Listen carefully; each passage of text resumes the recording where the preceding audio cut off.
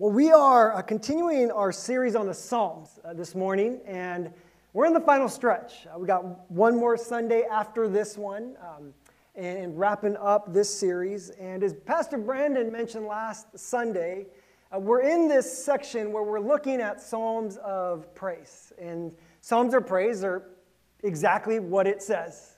They are Psalms that invite us to give God praise in light of something He's done, right? It's seeing God do something, maybe in the past or in the present, being moved by what He's done, and then responding by giving Him what He deserves, what He is worthy of. And this morning we're going to be looking at Psalms of victory. And Psalms of victory are specifically moments in history, right? Psalms that invite us to remember something that God has done, God rescuing His people, delivering His people, saving His people, demonstrating His power over His people, and recognizing that He alone is worthy of praise and worship, key word being alone, that there is no one, nobody like Him. And today we're going to be looking at Psalm chapter 29, and we're going to go section by section. So Psalm chapter 29, verse 1, if you have your Bibles, you can turn there. If not, it's up on the screen.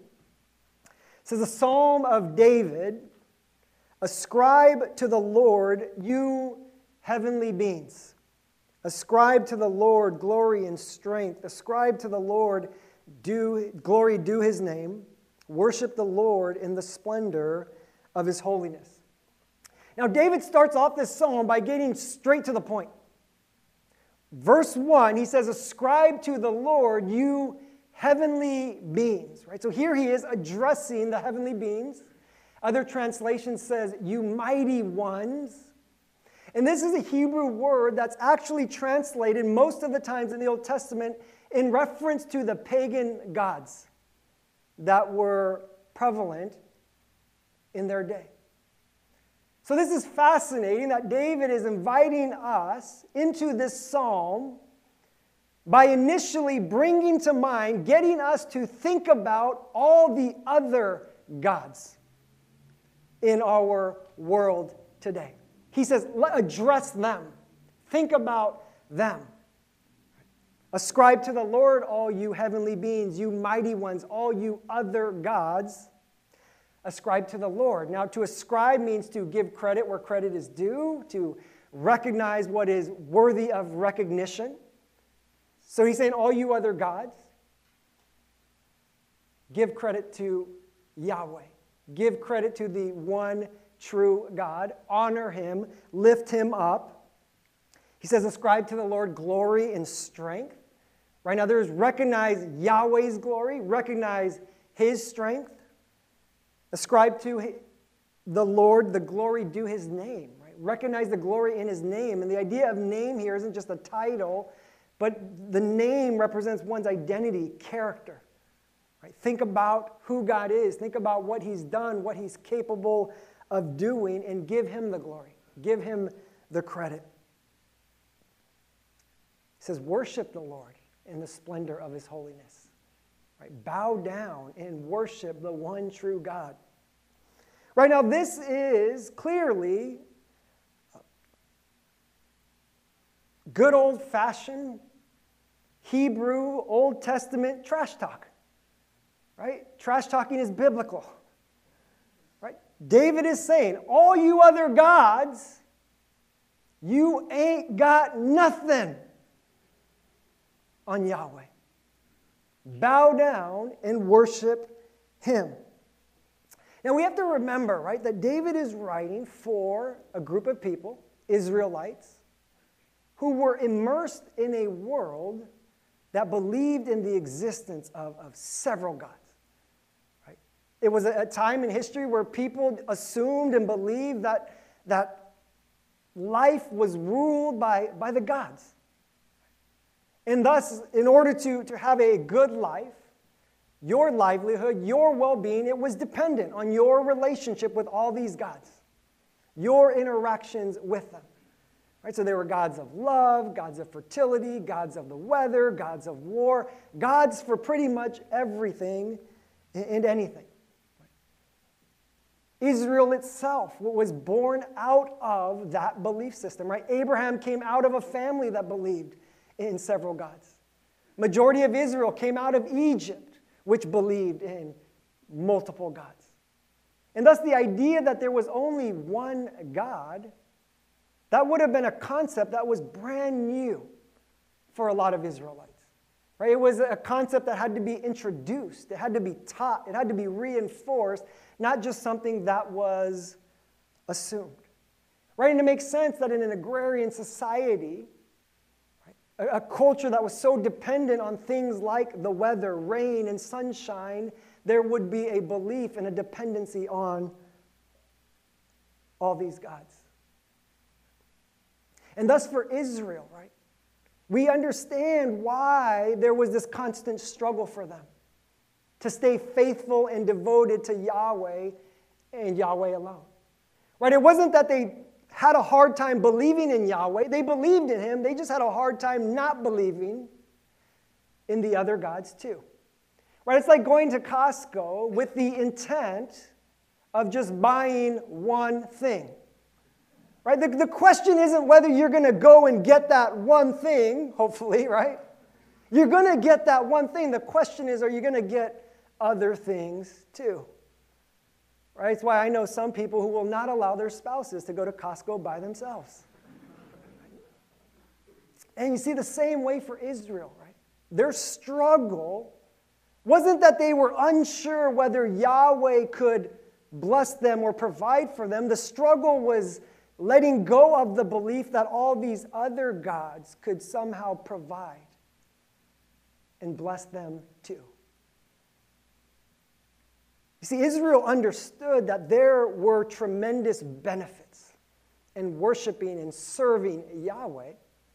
They just had a hard time believing that there were zero benefits in worshiping and serving these other gods as well. For Israel, it made sense to them to diversify their investments, right? To not put all their eggs in one basket, to cover all their bases, to check off all the boxes. So David continues in verses 3 to 9 in this psalm. It says, "The voice of the Lord is over the waters. The God of glory thunders. The Lord thunders over the mighty waters. The voice of the Lord is powerful. The voice of the Lord is majestic. The voice of the Lord breaks the cedars. The Lord breaks in pieces the cedars of Lebanon. He makes Lebanon leap like a calf, Sirion like a young wild ox. The voice of the Lord strikes with flashes of lightning. The voice of the Lord shakes the desert. The Lord shakes the desert of Kadesh. The voice of the Lord twists the oaks and strips the forest bare." So here David is using the imagery of a powerful storm, right, to communicate God's power and his sovereignty and his might. Right? And the emphasis here is on the voice of the Lord, not all of God himself, merely on God's voice, the words that God speaks. And the implication here is David is referring to God speaking creation into existence.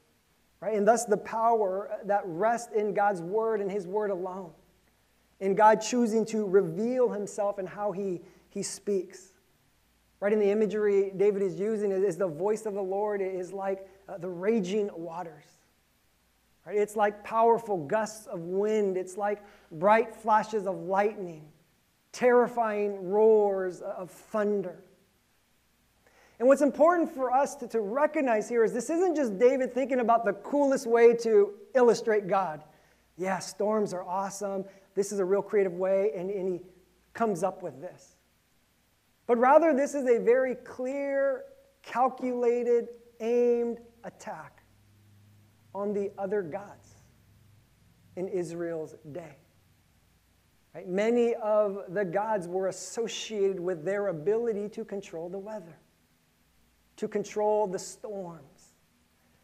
Right? There was the Mesopotamian god. Hadad, the Canaanite god Baal, who was depicted as riding on the back of bulls holding lightning bolts in their hands. Right here, David says the voice of the Lord, just the voice, is like flashes of lightning. He mentions the cedars of Lebanon. Right? And the cedars of Lebanon was an area known for its trees, its majestic trees. And many people believe that those trees were sacred to the gods.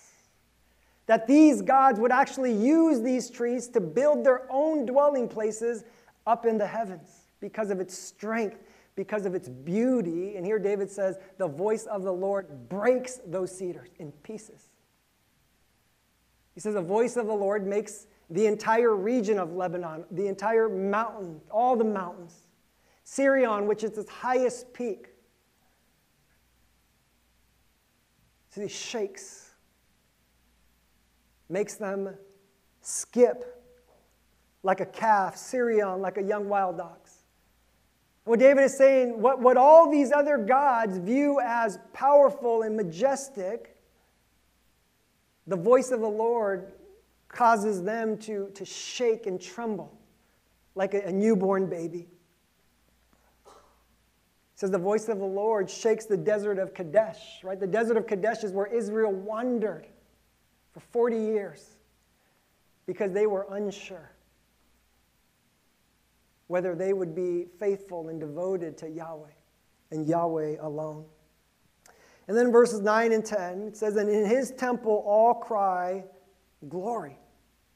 The Lord sits enthroned over the flood. The Lord is enthroned as king forever. And this is the climax of this song. What the psalmist is saying is that in light of what God has done, in light of what he's capable of doing, all of you other gods gather in his temple and give him glory.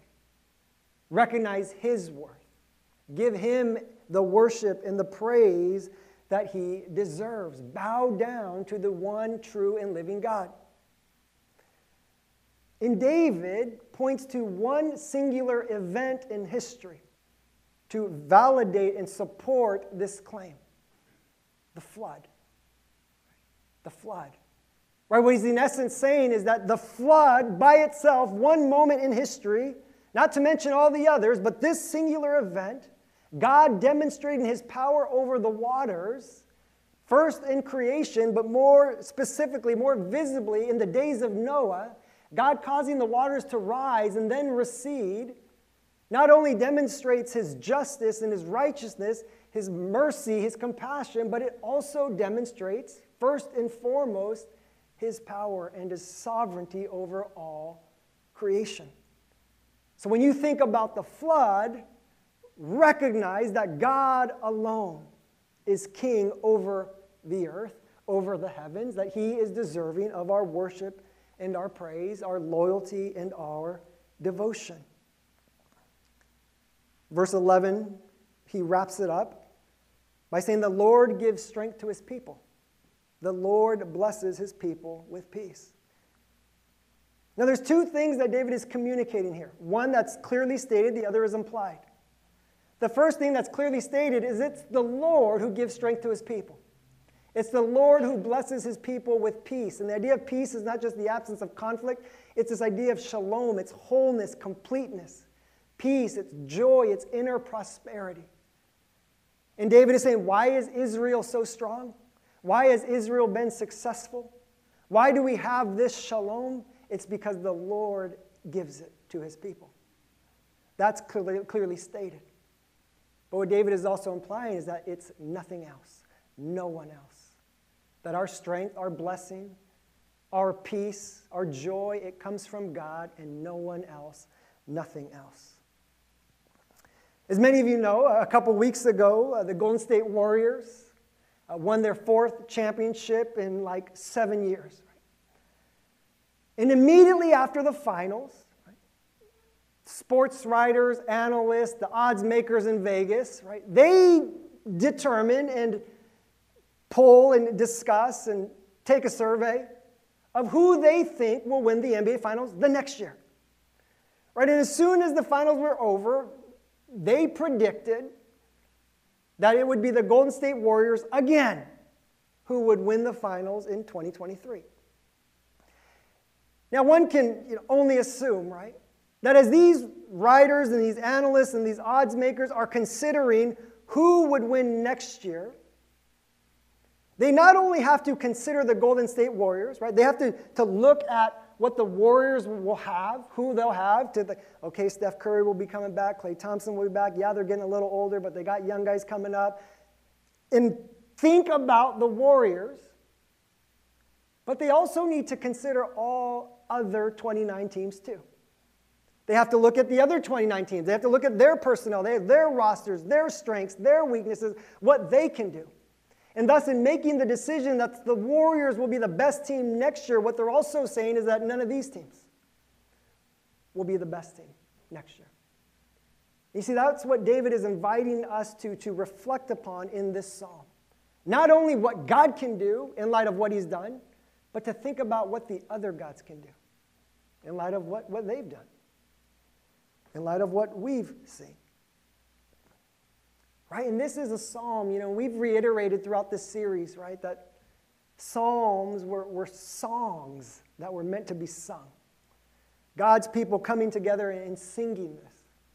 Right? And it's fascinating that here is a psalm where we are invited to sing and address the other gods in this world, in our lives. To recognize that Yahweh is worthy of praise and worship, but to also recognize that no other gods are worthy of praise and worship. No other gods are worthy of our devotion, of our sacrifice. And the purpose being to strengthen our faith, to strengthen our trust, our hope, our confidence in God and in God alone, but to also remove whatever trust, whatever hope, whatever confidence that we've begun to place in other things, perhaps other gods, other idols. And thus the challenge for us, the invitation for us is to discern. Who are those gods? What are those gods in our lives today? What are those gods in our culture, in our world? And by gods, I don't simply mean other religions, but it could be anything. It could be everything that people turn to these days. Things that people depend on. Things that people pursue after for things like confidence and security. For things like value and worth, a sense of importance, significance. For things like happiness and fulfillment. Right? What are the things in our life, in our world, that promise us a better life in exchange for our devotion, in exchange for a sacrifice, the giving of time, the giving of energy, the giving of resources, right? Things in this world that, for whatever reason, we feel better when we have them than when we don't have them. Right? For instance, I know the last few weeks have been crazy that one day, say the stock market crashes.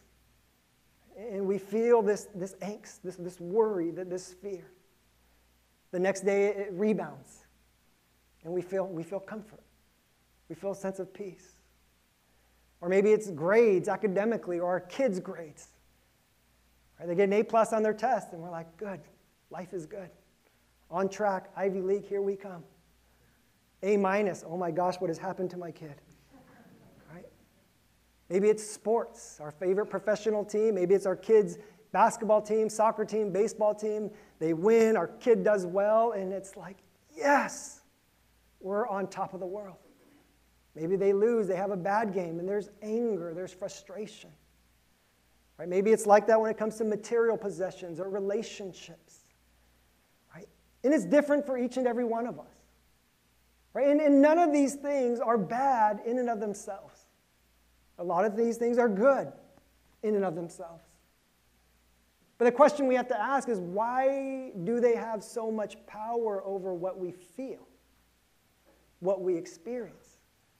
Right? Why do we feel so good when we have them, and when those things are going well, and why do we struggle so much when we don't have those things, when those things aren't going so well? You see, this Psalms of victory, like the psalm today, is an invitation to not only consider God's worth and the praise and worship that he deserves, and to give him the thanks and the praise that he deserves, but to also consider the other gods, the other idols, the things of this world, and to recognize that they are not even close to who God is and what God can do. As many of you know, I kind of shared with you over the last couple months or so that I've been taking a class on world missions. I've been on a course and just praying about, right? Just thinking about, praying about the possibility of going overseas on missions for this summer. Well, just to update you, in a couple weeks, I'll be leaving for the Middle East. I'll be there 2 weeks with 6 others. And I definitely appreciate your prayers during that time. I'll be leaving July 16th. But if you were to ask me a year ago, right, would I ever consider going on missions to a place that is hostile to Christianity, where it's predominantly Muslim, where it is illegal to preach about Jesus? My answer would have been, no, probably not. And the answer I would have given, the reason I would have given, would have had something to do in the context of safety. Right? It's not safe, it's dangerous. Married, I have young kids. Now, just to be clear, for the sake that my mom and dad are sitting right there, I don't want to try to be, I'm not trying to be over dramatic. We've been assured that safety is a priority, that we are going to areas that are safe, relatively safe, just like anywhere else in the world. So that being said, want to assure you that safety is a priority. But I'm just sharing with you just the process that I had to go through internally to get to where I'm at. Right? And one of the challenges for me, one of the worries, the fears was the idea of safety. Right? Even my daughters, when I was first telling them that I was thinking about going, even in their little understanding of the world, Katie's first question to me was, isn't it dangerous? Right? Isn't it dangerous? So as I was considering this and praying about this, there were 2 questions that I felt God kind of brought to mind. Things he wanted me to consider, things he wanted me to wrestle with, especially with this idea of safety. And the first question that he prompted in me was, why would I feel safer here than I would there? Why would I feel less safe there than, say, in a place like Japan? Right? If God is with me here and God will be with me there and he would be with me in Japan or wherever, why would I feel more safe in one place and less safe in another? Right? Because if I'm placing all of my trust, if I'm placing my sense of safety and security in God and in God alone, then shouldn't I feel equally safe, regardless of where I'm at? Or have I placed my sense of safety and security in God and in other things too? Maybe things like familiarity, comfort, geography, culture, whatever it might be. Why would I feel less safe there than I do here if my trust is in God and in God alone? So that was one question that I had to wrestle with and that I continue to wrestle with somewhat. But the second question, and this was perhaps the harder one, the second question I felt God kind of pressed to me was, why does safety matter? Why does my safety even matter? How much should my safety matter? I remember taking one of the courses was on the topic of suffering for the gospel. And in that class, we were reminded of just the countless numbers of Christians throughout history who have suffered for Jesus, beginning with Jesus himself, who died on a cross for us. The apostles, all but one, martyred because of their faith. The early church persecuted, many of them arrested, imprisoned, put to death. All of the missionaries who have sacrificed their lives because God sent them to share his gospel with people who had never heard. And thus I was reminded that we do have a God who calls some people to suffer for his gospel. And thus it's not out of the realm of possibilities that suffering may be part of the equation. And thus, in light of having this God who chooses some people to suffer, why does my safety matter? Now, don't get me wrong. I'm not talking about being reckless. I'm not talking about being unwise, right? I mean, it's a good thing to have the wisdom to not put ourselves in unnecessary dangers. So there's nothing wrong with wanting to be safe. But if my desire for safety gets in the way of what God is asking me to do, if my desire for comfort is getting in the way of what God is wanting me to do, if my desire to spend more years on earth with my family is getting in the way of what God is wanting me to do, then what does it say about these things in my life? What have I allowed these things to become in my life if I allow them to get in the way of what God is asking me to do?